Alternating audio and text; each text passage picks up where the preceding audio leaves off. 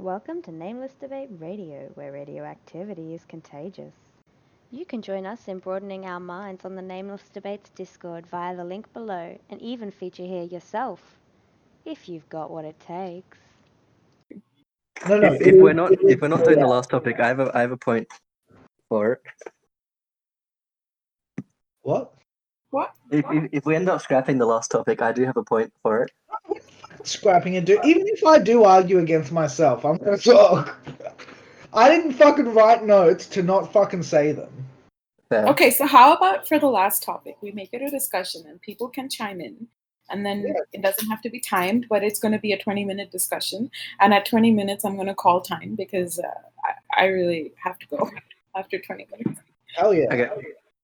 Okay. That lets me expand it into more provocative territory. I have a point. Can I open?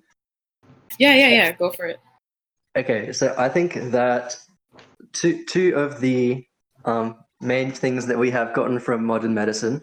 One of them is the genetic testing of fetuses, and one of them is abortion. And through the combination of these two things, we'll often terminate a pregnancy if I don't want to say the child is defective, but if there are like serious issues that could lead to like poor development of that child, then we will just cancel it altogether. Wow, let's touch on cancel culture. Yeah. So the child will be cancelled, and then that will actually ensure that person with the weaker genetics never reproduces, thus strengthening the gene pool. I mean, doesn't that take for granted the proposition though? So what? I basically have that. That's one of my points. So Damn it. I'm going to restate it. On its face, the proposition seems almost undeniable, considering that no Western country that I know of has an established eugenics program. Though we do offer certain types of testing, for instance, the Harmony test, which checks for common chromosomal abnormalities such as Down syndrome. Of course, it's still up to the parent if they want to continue or terminate the pregnancy. And if that child does grow up, they're totally entitled to breed, which straightforwardly perpetuates defective genes. Though Down specifically is not hereditary, many other such conditions are. More broadly, if we accept that there are certain features which contribute to the fitness of the organism that are genetic and hereditary, then the inverse must also be true, that there are certain genetically determined characteristics that detriment the fitness or the capacity to survive of a life form, and the advances of modern medicine, especially in the last 200 years, have significantly aided in the survival of organisms, mostly humans, but even other animals, that would otherwise have died. Because we have sophisticated ways of basically bringing you back to life from a state that, if not for this technology, you would be dead. Nano here and sort of be like, well, yes, but then also modern medicine does have the provisions for you to like not continue with like as he said, like a baby that does have defective genes. It's so you support the proposition, right? That modern medicine does support the persistence of bad genes? Yeah, definitely. I mean, I'm an example. I have a heart condition. Now, that heart condition could technically have killed me randomly at some point in my life, but I mean, it was detected, and I have an ICD in my chest, right? So that won't happen now. But the thing is that I would pass on that heart condition to my children, right? And that wouldn't happen if I died. Yes, but then what I want to ask is like, is that medicine's fault, or is that more like an ethics question? I mean, your parents could have chosen to not give you the ICD. No, hang on. The parents could have chosen to not give you the ICD. Parents can choose to abort. Let me finish. Parents can shush. Oh my God, let me make my point. Like, parents can make the choice to like abort babies that have Down syndrome, but they don't do it. Like generally. 80% of the people who use the Harmony test, who discover that they have a baby with a chromosomal abnormality, terminate the pregnancy. Okay, so if they do terminate the pregnancy, then how is the modern medicine Oh, because persisting. I'm an example of how, because my condition isn't the sort of thing you can detect with a chromosomal test, which is kind of, we only have like a limited range of testing basically. We don't understand much about genetics, so we can only test for certain things. My condition isn't one of the things that you can test the genes of the baby for, and my condition is an example of, so like, first of all, my parents didn't put the ICD in, that happened like a year or two ago. But the point is that if I were to die randomly before I reproduced, that would like be nature's way of ensuring that the defect in my genes did not proliferate. Whereas modern medicine has come along and put an electronic device in my chest that will shock my heart if it's not working properly. I mean, you could also not have children, but I could, but I don't. So what do you got? You know. I mean. So you want to have children, knowing the fact that you have like a genetic condition. You want to have children knowing that, but then you argue that it's medicine's fault that it's bad, that it's a bad gene. When did you say that out of my mouth? It's medicine's fault.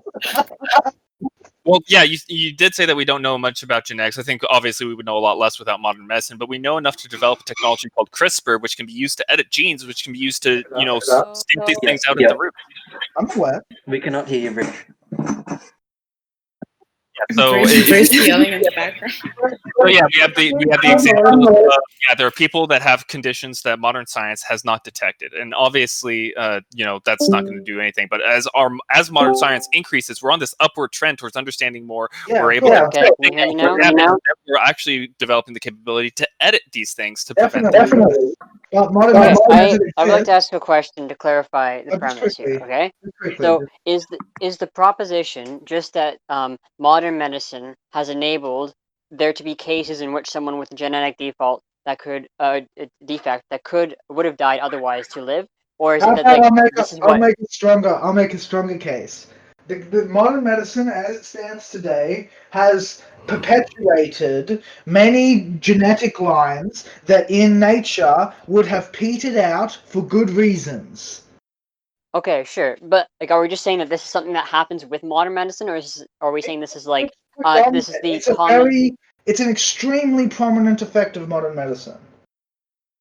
Right, but like, are we saying that like the majority of interactions with medicine are such that they're addressing these kinds of defaults, or are we just saying this is one thing that happens from the result of medicine?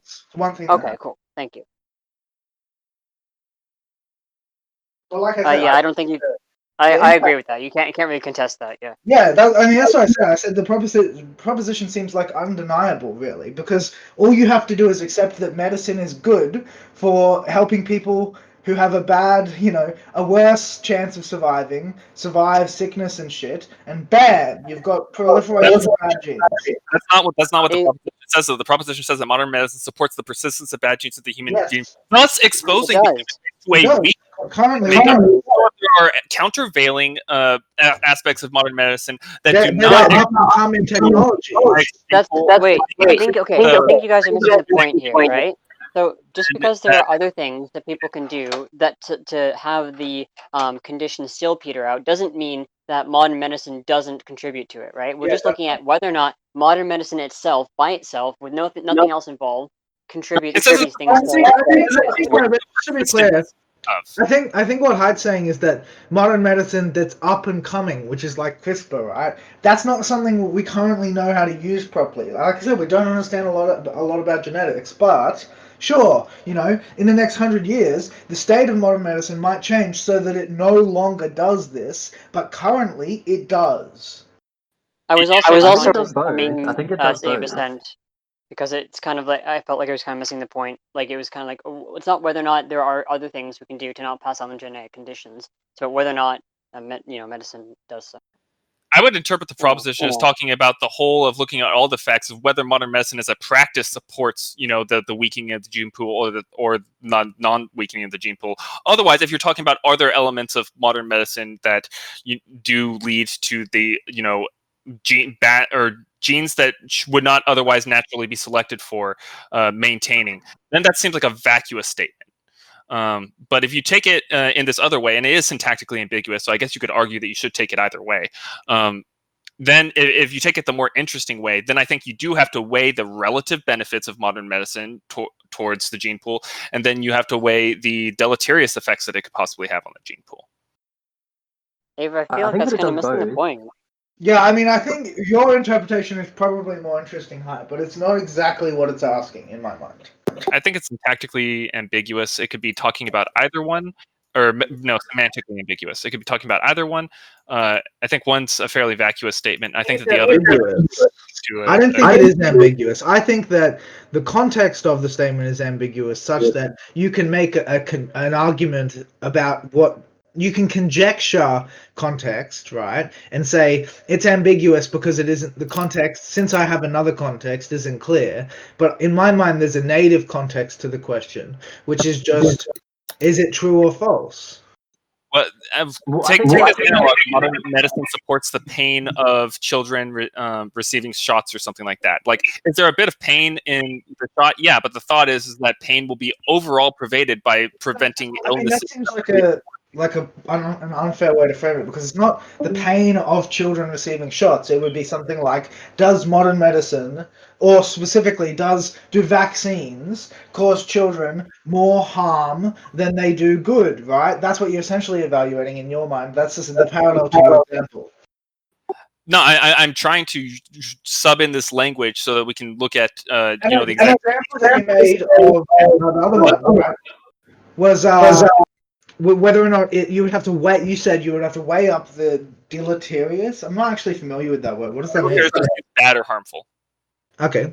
Yeah, those effects with what it provides. So the parallel example would be the same. I mean, the same structure. I think it's all of the above, right? Like, I think that there are some aspects of modern medicine that do contribute to the weakening of the gene pool, and there are other aspects that have the opposite effect. Like, you need to look at specific you need to look at, you can't just say medicine as like you can say yes, medicine as a whole does have some aspects that contribute to the weakening of the gene pool, but that's only half the picture. I would also posit that since this is construed as a discussion as opposed to a debate, if we think that the proposition one phrasing of this proposition is vacuous, and is there anyone that doesn't think that if we interpret, I think it's semantically ambiguous, but I think that this okay, how about this? I'll see you that it's vacuous. Vacuous. In the way that there's a native context, that interpretation is vacuous, as it's obviously true. I'll agree. Yeah. I mean, yeah, does anyone disagree with that? Because if anyone does disagree with that, then feel free to have that conversation. If not, I propose that we adopt the more I actually, when I trivial. Say what? What's the difference between something being vacuous and it being trivial? Nothing. Wait, before you start that, I'm just gonna say that like you guys can continue, but I really have to go and do laundry because I don't have clean clothes. So I'm gonna leave. But thank you for coming to the event. Bye. I'm gonna go take a shower. Bye. Bye. Bye. Yeah, no, I'm essentially using vacuous as a synonym for trivial in this sense, so, like having no real substantive content to discuss. Yeah, I mean, I would agree with that. Yeah. So if we look at this, and modern medicine supports the persistence of bad genes in the human gene pool, like if we look at the totality of whether this practice supports this, like we look at the end effects of it, I think that then that's we've talked about how there is on one side modern medicine keeps people alive. I think that maybe we can talk about what is considered a weakened genetic makeup. Is that a genetic makeup that is just less likely to be successful and under natural selection pressures, or is that some sort of like normative statement saying, hey, these genes are weaker? Because I think that you take one person's genes in one environment, they may not necessarily be weaker in another environment.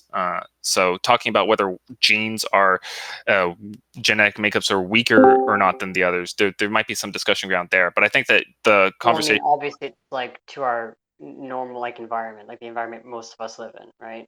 Like so I kind of agree with you that like genetics is kind of like the the real life version of like it's not a bug, it's a feature, right? Like, you basically have a bunch of random things happen and then like things that are good enough to stick around, right? But like when we see like a defect, clearly we mean things that are not operating like the way that or like that we expect them. Yeah, and so I think we would need some sort of data as to like how many of these people that might have Down syndrome or that have been aborted or something like that, or how many of these conditions are able to be successfully treated with like CRISPR technology, relative to the the weakened genetic makeup of people living. Although I would argue that people generally living, the longer you live, the more likely you're able to procreate and contribute to genetic diversity, which is usually a beneficial thing for resilience to environments. Can I make a comment? Yes and no. Sure. So, first of all, like natural select. If you want to see like a significant change in the gene pool due to natural selection, you're gonna have to wait for thousands of years. And so this idea that that medicine is going to weaken the human genome is assuming that we're going to have modern medicine over geologic timescales. But then at the same time, with genetic engineering, our actual future, if medicine persists, is that the human genome will just become a product of technology that can be arbitrarily edited. And so we will go from being animals subject to natural selection to having every aspect of our biology being some sort of information technology. And so, like modern medicine is, rather than weakening our gene pool, is going to sort of liberate us from Darwinian natural selection. And also, like this idea of good versus bad genes. Like from the perspective of evolution, a good gene is just something that results in pregnancy and then the baby surviving. I mean, like probably like the kind of adaptation I would see is men would start having like an adaptation where their penises break condoms. That's the kind of thing you'd expect Mother Nature to do to us. Is like the biggest thing that's preventing us from reproducing right now is contraception. Or it just makes it so that guys don't want to wear condoms. Oh wait. Well, I mean, like you could have something where like the penis like secretes some sort of oily substance that causes condoms to break. I think Instinct's point earlier, though, was something along the lines of, CRISPR is going to allow us these types of gene editing or ability to absolve ourselves of the conditions that would weaken our gene pool. But right now, modern medicine, not future medicine, that's not scalable, and is only, even though it's already being done, it's only being done in like clinical studies or possibly for the very rich that are able to do whatever the fuck they want. So but the thing is, evolution acts too slowly for this to be an issue. So this won't become a problem until we have had medicine for thousands of years. Before coronavirus fucking mutates and wipes us out. Yeah, I mean, is the concern that we're going to have freely available medical care for over the next several eons, or what? I mean, I think that's another thing that, interestingly, when we talked earlier about the first thing, there's all these other different threats to us actually being able to make it to that point. I mean, like we can, it can still be the case that like, it takes a long time for natural selection to occur, and it also be the case that like modern medicine is still contributing to the weakening of the gene pool, right? Like weakening the gene pool can be as simple as, a genetic defect passing on. And it could be something that might be like perceptible eons from now, but if we take some sort of gradation of, say, it takes 4 millennia for these changes, just an arbitrary number, that doesn't mean that day 5 that this 4 millennia long process has not already started, and that this degradation has not already been initiated. And point A versus point A1, by the time you get to point Z 4 millennia from now, that doesn't mean that point A1, which is after point A, doesn't already have this degradation present. Like I will admit that like the invention of like insulin like being used to treat diabetes is actually invented insulin-dependent diabetics, and so before we were able to manufacture penicillin, so before we were able to manufacture insulin like that, like if you became insulin-dependent diabetic, you'd just be dead. There was just no such like thing as insulin-dependent diabetics. You'd just be a diabetic who doesn't need insulin or dead, right? And so you do see people being alive who wouldn't have otherwise been alive. So, like, I guess that can be a good or a bad thing, depending on what your opinion is, I suppose. I will bring forward, though, that, you know, a lot of the complications that we do see in genes occur more later in life after reproduction has already been done. So as much as they do kind of spread, let's just say like a genome that is not the best, they will still be spread because in a natural setting, people usually do reproduce at a very young age. You know, around, let's say around 20, let's say that way. But most problems happen after 20, or like around, you know, 30, 40s.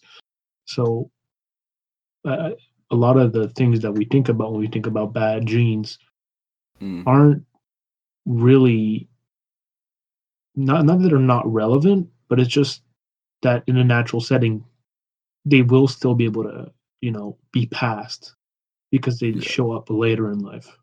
If that makes sense. Another thing I kind of wanted to point out is like natural selection is not your friend. Natural selection doesn't care about your happiness or how fulfilling your life is. Like imagine if like for example, the poorer you are, the less money you have access to, the less access to education you have, the less access to healthcare you have, the more likely you are to accidentally get someone pregnant.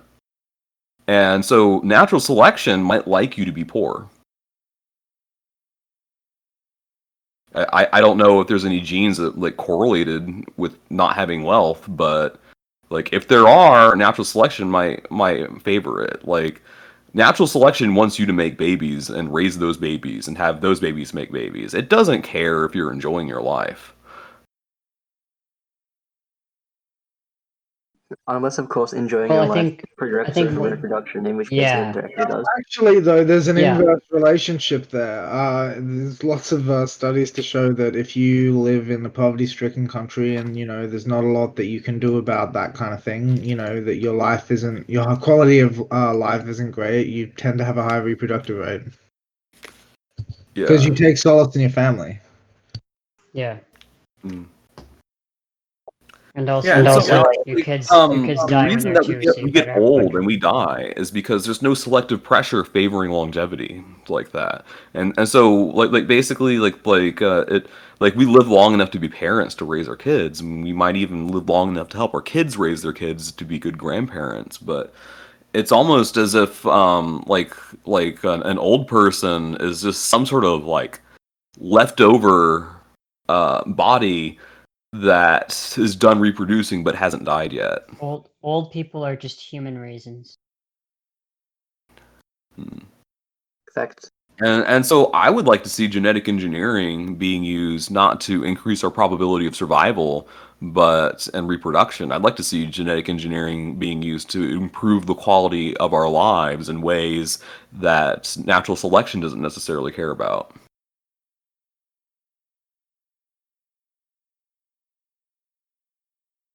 Such as triggering a kill switch on your 40th birthday, thus solving the problem of old people not reproducing.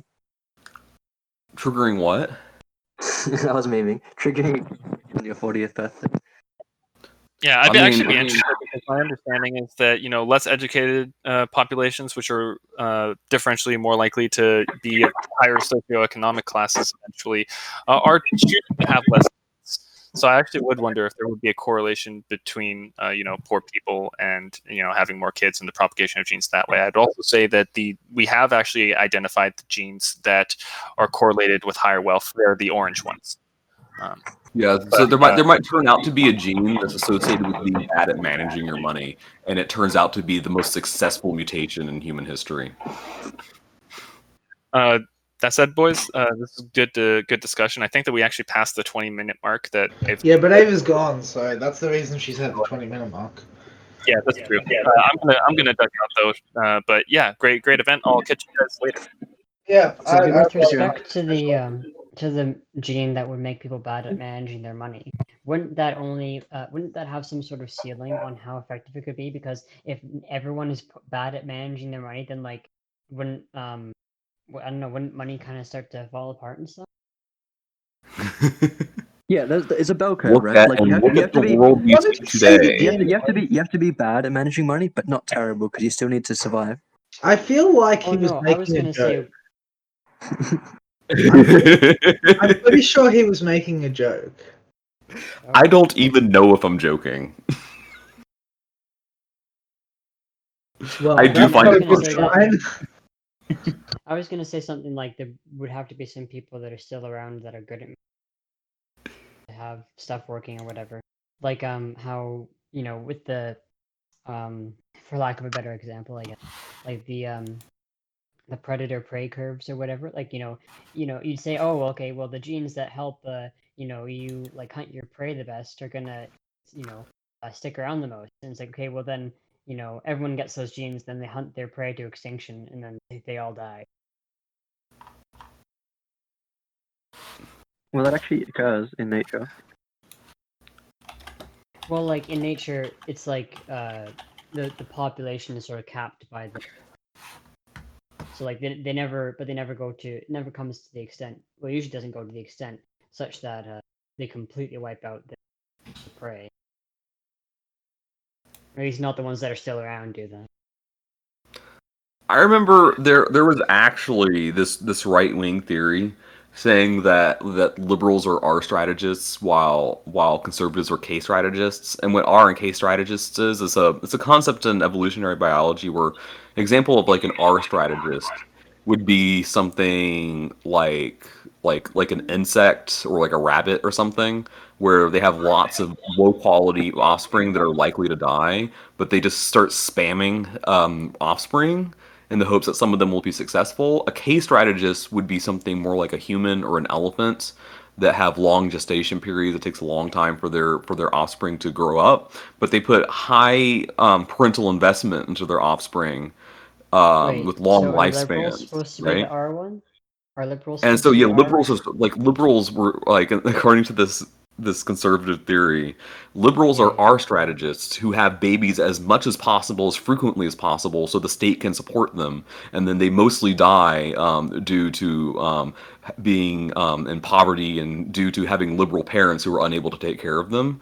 But then conservatives are K strategists who only have like 1 or 2 kids, but they put a lot of parental investment in them, and they're more likely to survive, and they become upstanding members of society.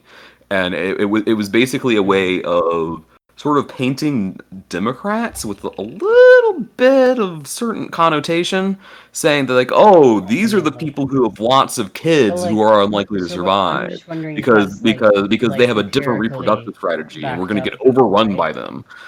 I'm just trying to figure out if that's like empirically. Okay, first of all, they couldn't be over because the whole strategy would die. Secondly, I don't know if that's even like empirically like the case, because like wouldn't you expect like the more like sort of religious conservative families to be having more kids than the people that are not even sure if they want to get married and stuff like that, and are waiting longer, and that seems like a pretty poor thing. Like I mean, I know it's a poor thing, but like, the problem with this is like that's not even how people behave. Democrats actually care about their kids. Oh yeah, sure. I just meant like from the standpoint of like having more kids versus having less kids. Is I would expect the people that lean more conservative to have more kids. Liberals. Yeah, that is another thing. Haven't you seen the Duggars? Like what's the political affiliation of the Duggars? Would you imagine, if you're familiar with them? I have no idea who they are. Okay, the Duggars are this family that basically their goal in life is to have as many children as possible. And so there is this ultra-religious woman, like super Christian, who believes it is her goal in life to have as many babies as humanly possible. And she has like 10 or 15 kids. And she's basically churning one out one every 9 months. one every 9 months, and this married couple actually work quite well together, where they basically have a whole system worked out where they buy things in bulk. They get their children to help get the older children to help build a house and everything. And it's almost as if they had so many children, their family is turned into an economy. Like their family is turned into an economic force geared towards producing children. Micronation. Yeah, Child factory. yeah.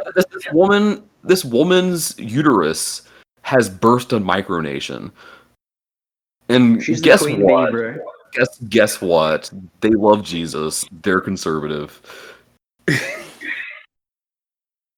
She's the queen bee. Oh my god! I'm afraid like the Duggars are gonna like seriously take over the world over the course of the next 200 years. Because their kids also say that their goal in life is to have as many children as possible.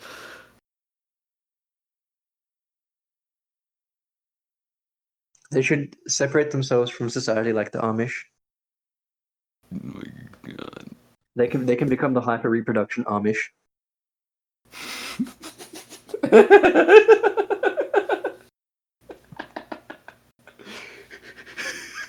The Amish have gone airborne.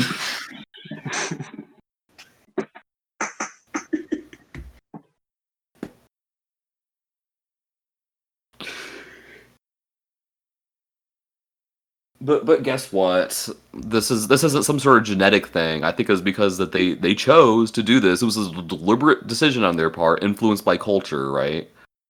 And so, like, no, like, I don't think that you're gonna see, like...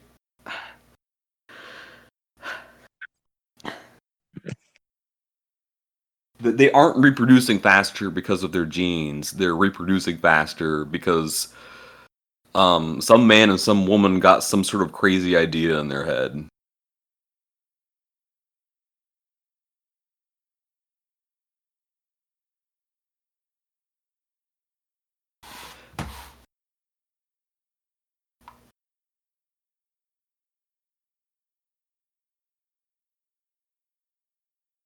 Although there were allegations of sexual abuse happening in that family, but let's not talk about that.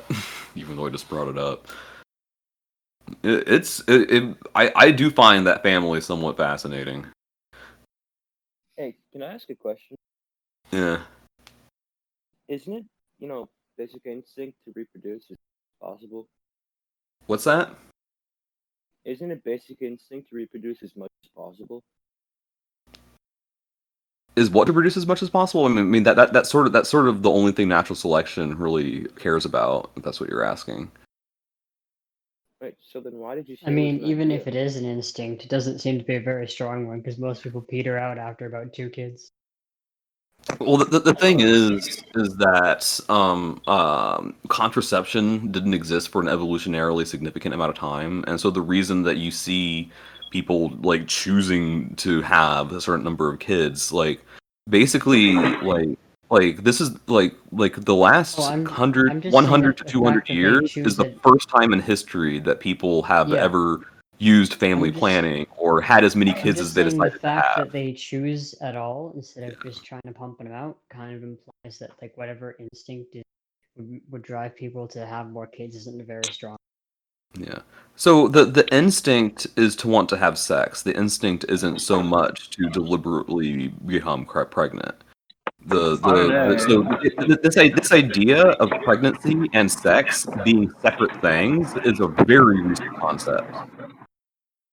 Oh, okay. There are And definitely so hormones that contraception has not been around for long enough for natural selection to influence human behavior. there are hormones that cause humans to want to reproduce, not just have sex. So I'm not sure it's just wanting to have sex. You mean like pair bonding? Yeah. Because the knowledge that sex makes babies isn't hardwired into us.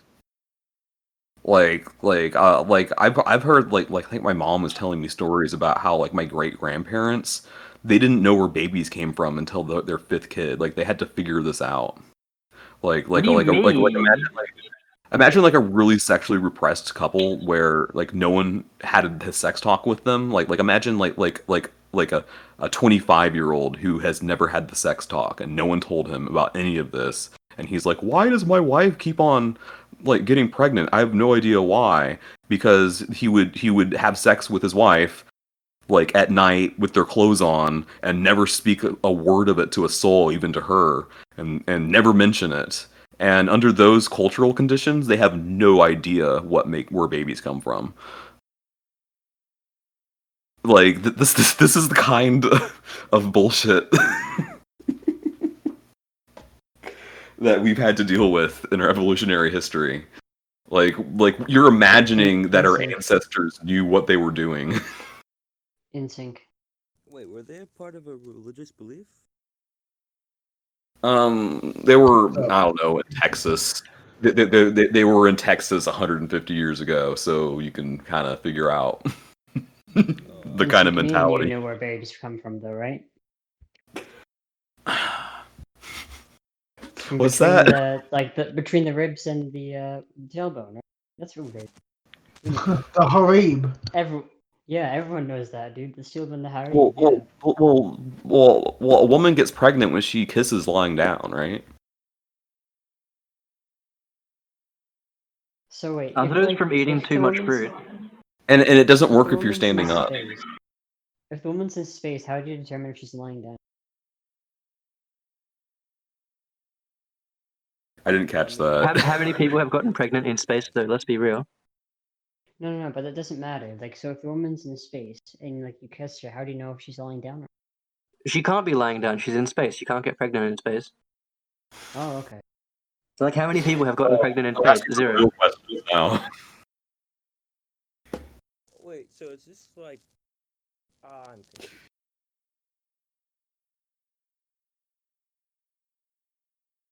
What type of questions are we asking now? This is like major tangent zone.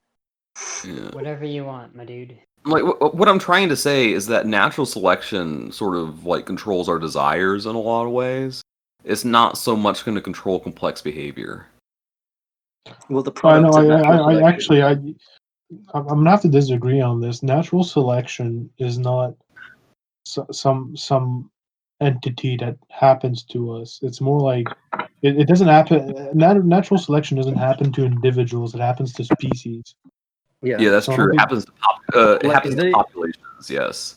Yeah, the product of natural selection controls our behaviors or informs our decisions. It's not natural. Natural instincts is what affects individuals, not natural selection. Yeah, but I would think those instincts are so. If you'd like me to become more rigorous in the way I'm saying this, then yeah. I think natural selection actually is the outcome, right? Like, it's not like natural selection isn't like the process that happens. It's like the outcome.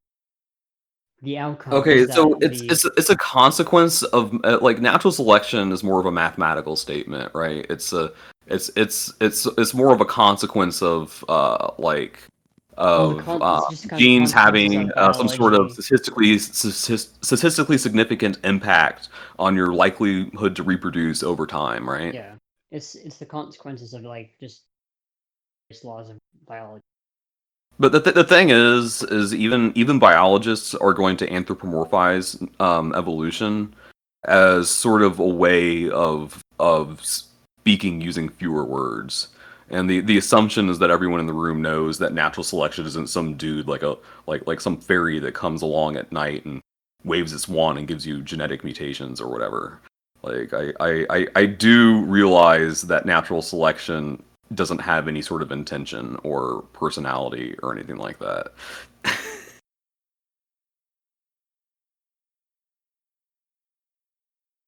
What about unnatural selection? Have you seen that Netflix series? Nope. Yeah, there was a Netflix series called Unnatural Selection. I'm guessing genetic modifications, right? I love the opening scene of Unnatural Selection, where there was some guy on a farm in the countryside, and the very first couple seconds of the show was this guy jerking off a dog to collect the dog's semen, and then he takes like a container with dog semen and goes into a shed and starts looking at it underneath a microscope, and then starts like doing stuff with it. And then he was explaining, I'm trying to get a dog to glow in the dark using a CRISPR kit I bought online.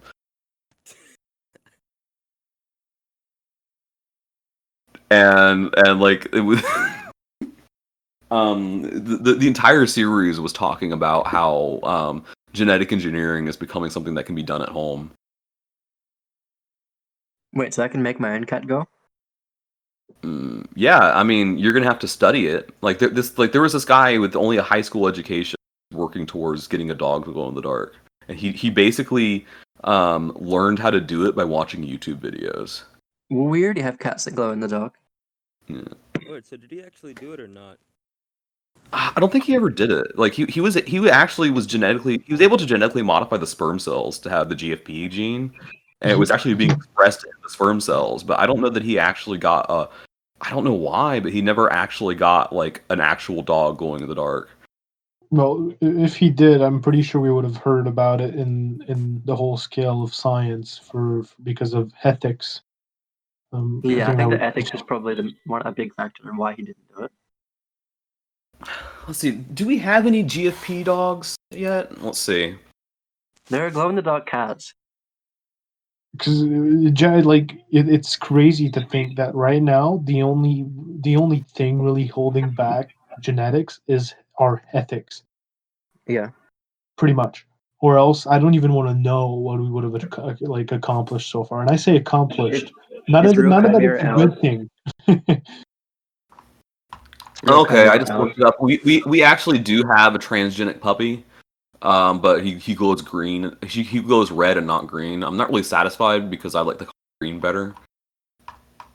Yeah, I know that with the cats, they weren't even trying to make glow-in-the-dark cats. They were trying to test something else, like to do with medicine, and then they they made the cat, and they're like, hey, wait, why do they glow? Oh, okay. No, so a lot of times the green fluorescent protein or fluorescent proteins of other colors are used as an indicator to indicate that the genetic modification was successful. And so like the fluorescence is often used as an indication that the other stuff you were trying to do also happened. Fair. I don't like genetics. Like what are you talking about? The classic strategy is having an antibiotic resistance gene attached to a gene for fluorescence, and also attached to the actual Wait, gene. how does that work? How do they attach it such that they know that if one works, the other one has to? Genetics seems like something to be so complicated. You can't just attach them and then say, oh well, the other one has to be working. It's not like Legos. I can explain how it's done in bacteria. I don't know how it's done in animals because I never really studied animals. I mostly studied bacteria. I can tell you how you can do it to bacteria without even using CRISPR. Yeah, we have some pretty dope technology in terms of modifying genetic code and even just interacting with it. Like you have enzymes that have been printed so that way they deconstruct the DNA of other things and then substitute other parts out, and then it the I can't remember what the things are that reassemble it back from RNA to DNA, but then they would just reassemble itself, and you just mix the two together and it just reacts and does the thing. I mean, I could give you step-by-step instructions on how to make your shit glow in the dark. Eat lots of glow sticks.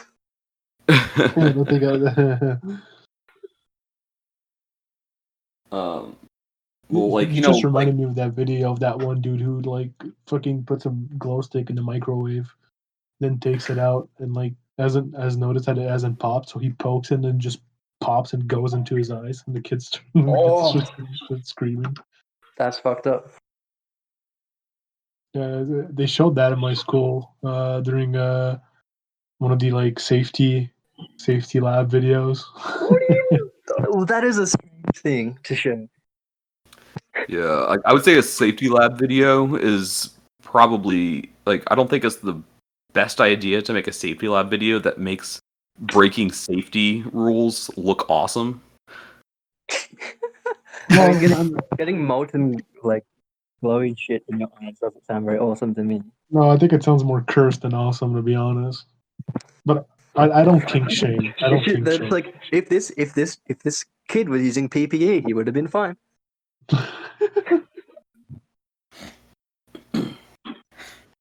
His safety is number one priority.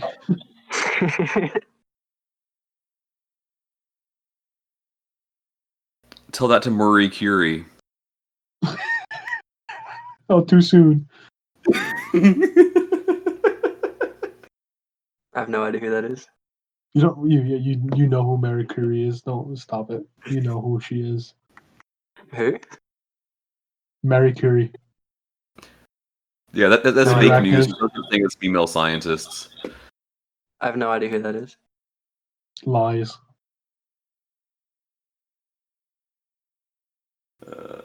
No, she's basically like one of the greatest scientists who ever lived, who like discovered radiation or something, right?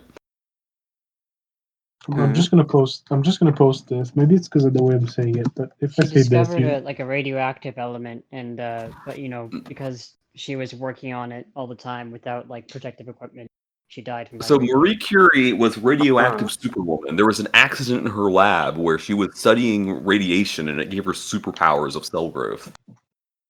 What do you mean? And by cell growth, you mean cancer?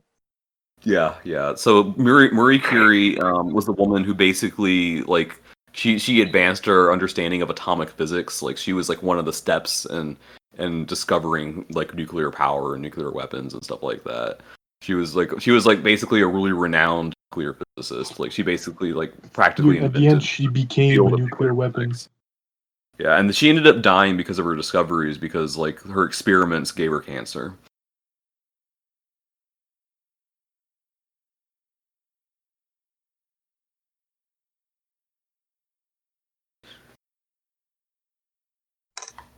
I'm pretty sure that like you'll like see if you go look it up, if you look her up, I think you'll just be like, oh yeah, okay, I've seen her before. Yeah, sure. like my dad's like a nuclear physicist, and he has this like undying love and admiration for her. Yeah, I have no idea who that is. I looked her up. No. Maybe it's a thing like here in my like in the schools they often talk about her, so maybe it's just because I've seen her so much. I'm like, oh yeah, you can't not know her, Fair. Maybe it's just it's probably a me thing.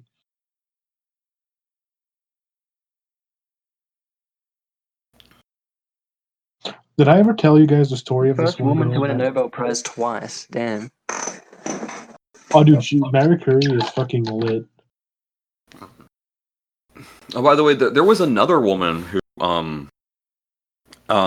died of cancer because of her discoveries, and she was responsible for the discovery of DNA, the structure of DNA. I'm trying to remember who that was.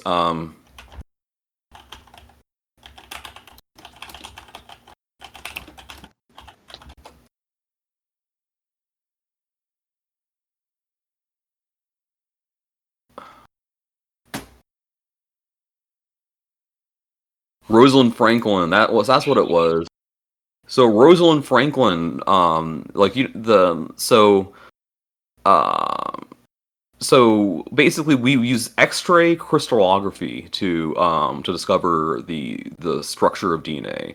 Rosalind Franklin actually discovered, like, it was the one who performed the lab experiments that produced the data that Watson and Crick used to determine the structure of DNA, right? And so Watson and Crick never actually performed a science experiment. They were just using the data that Rosalind Franklin generated, and Rosalind Franklin died due to radiation exposure, and she would have gotten the Nobel Prize for discovering the structure of DNA. But they don't award Nobel Prizes to dead people. You can't get a Nobel Prize posthumously, and that's basically the reason that she doesn't have a Nobel Prize. But like, if you have a female biology teacher, and they're talking about DNA, you can score points with her by talking about Rosalind Franklin.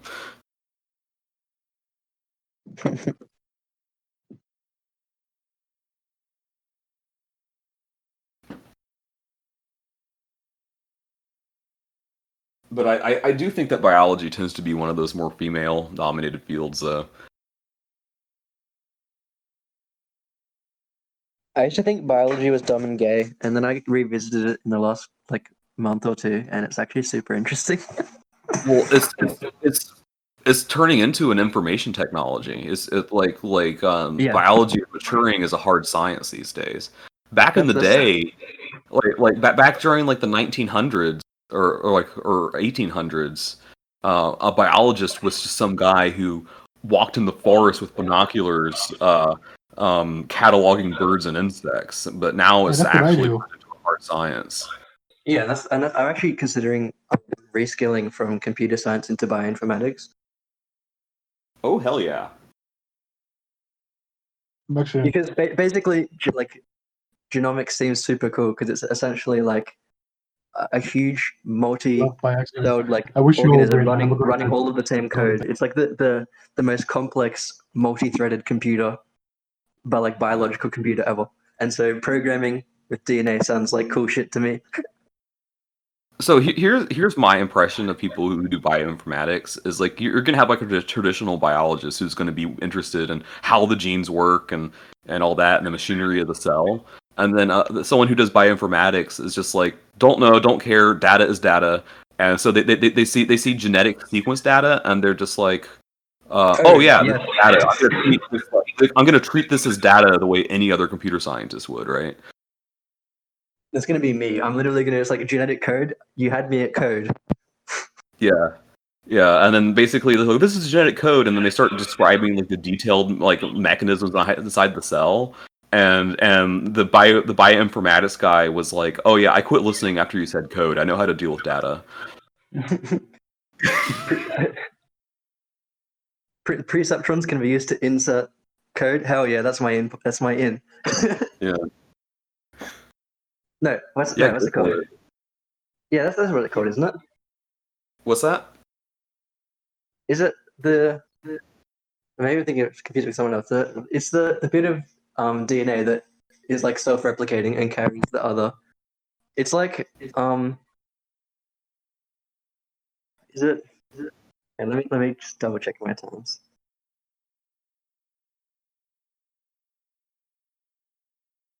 What's it called?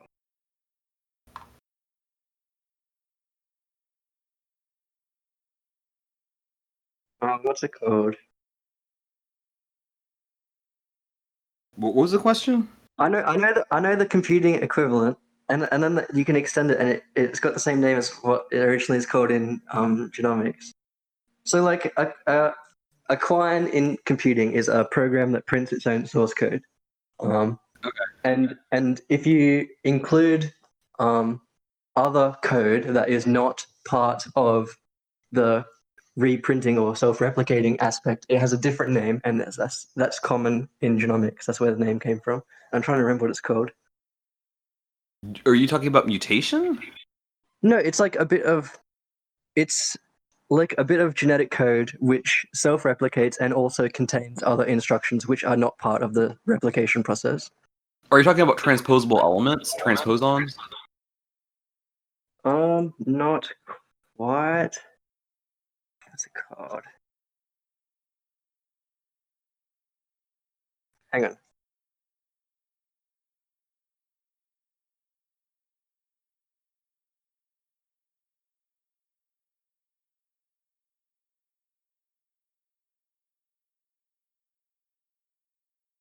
Bro, what's up with Discord search? It's not. There's someone I know that I was talking about it with, and I can't find the result. I mean, I can't read your mind and guess the word you're thinking of. It might not even be in my vocabulary.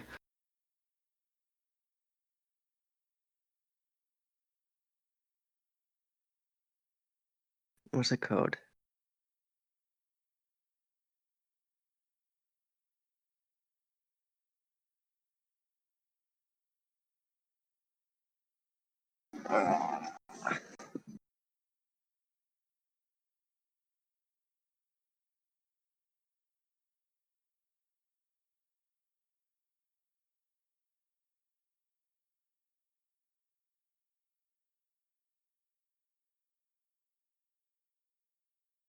I'm gonna find it.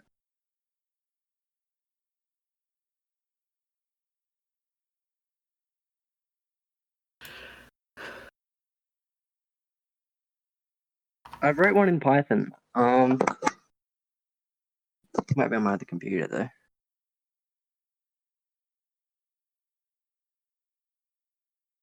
An intron.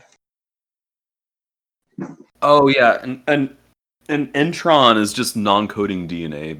Like you have like introns and exons, and like an intron is going to be it's so like an exon is going to be something that codes for protein, and then an intron is going to be something that influences the coding of protein but doesn't directly code for it. I gotta look this up. It's used in the replication of genes, as far as I'm aware. What? As far as I'm aware, it's used in the replication of genes. Yeah, it is. Hold on, I gotta brush up on this.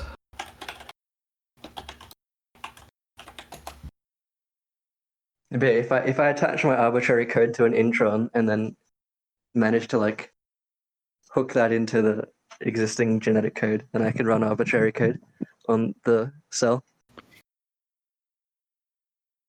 Going for that arbitrary code execution.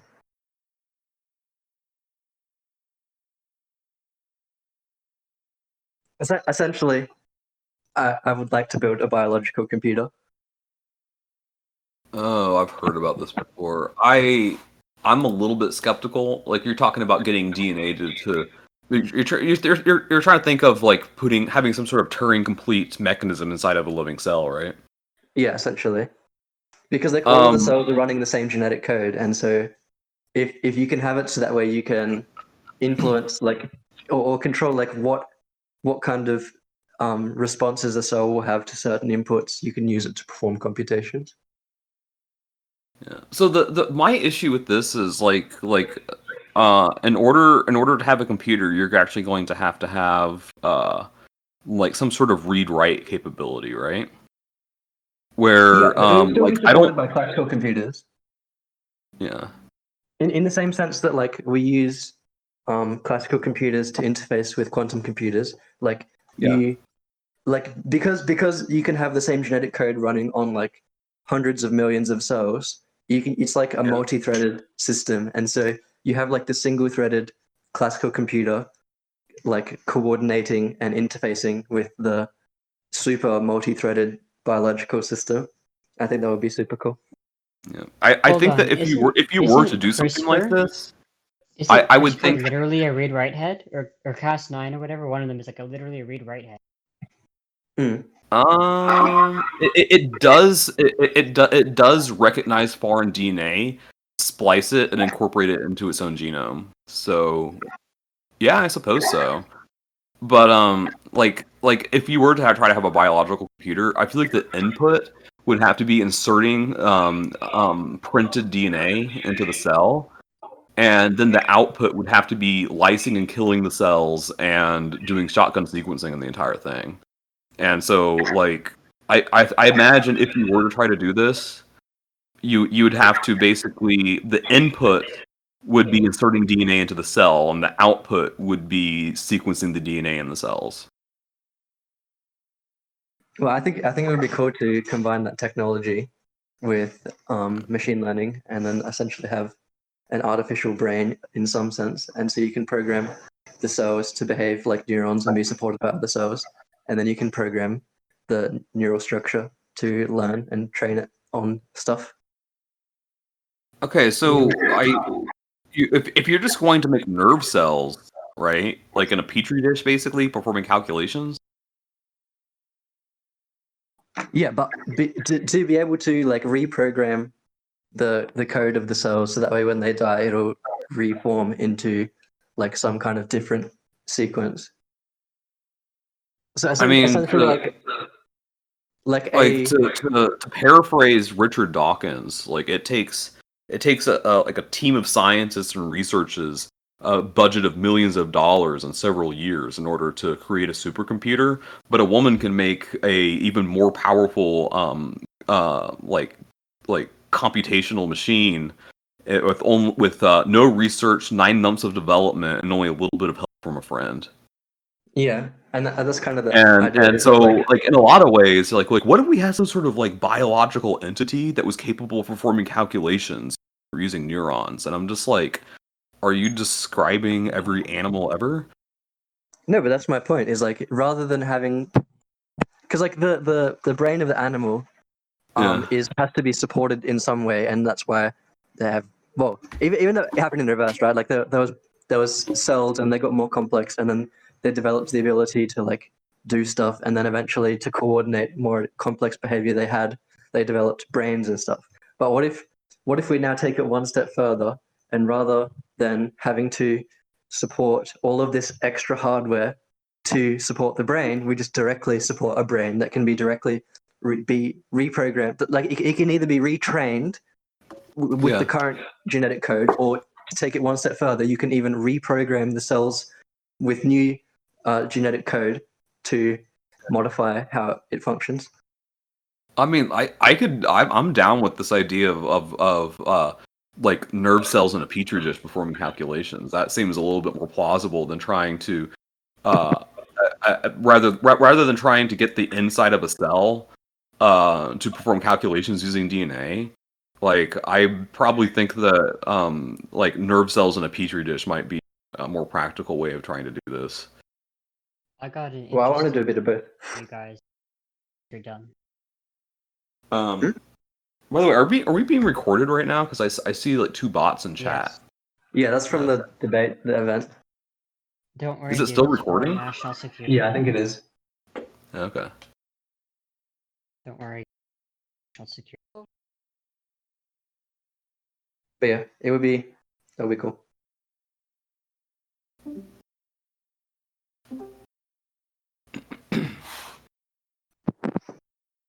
Can you hear me? Yep. Okay, cool. You know, I'm Okay, surprised guys, they didn't I get got- after me for talking in the event at the end of it without Well, actually signing up for it. Yeah, it was the last topic was like we didn't have an against, and so it just turned into a discussion. But yeah, Imagine that there aren't any eugenicists who are opposed to modern medicine.